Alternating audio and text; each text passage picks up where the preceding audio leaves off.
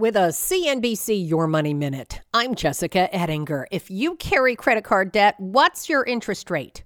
40% of those who carry balances don't know the interest rate they're paying on the debt, according to a new Bankrate survey. That company says average credit card interest rate is now between 16 and 18%, but lots of people are paying 25% interest on those cards, many because they have lower credit scores. The Federal Reserve is poised to raise interest rates this year, so credit card interest is going to go up. The quickest way to stop paying interest is to pay it off or transfer the balance to a zero interest rate card if you can qualify for one.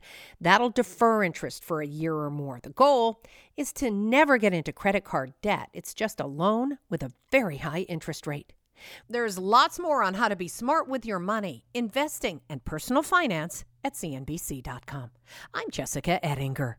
This podcast is supported by FedEx. Dear small and medium businesses, no one wants happy customers more than you do. That's why FedEx offers you picture proof of delivery, packageless and paperless returns, as well as weekend home delivery to 98% of the U.S. on Saturday and 50% on Sunday. See the FedEx service guide for delivery information. FedEx Ground service is also faster to more locations than UPS Ground. See what FedEx can do for your business. Absolutely, positively FedEx.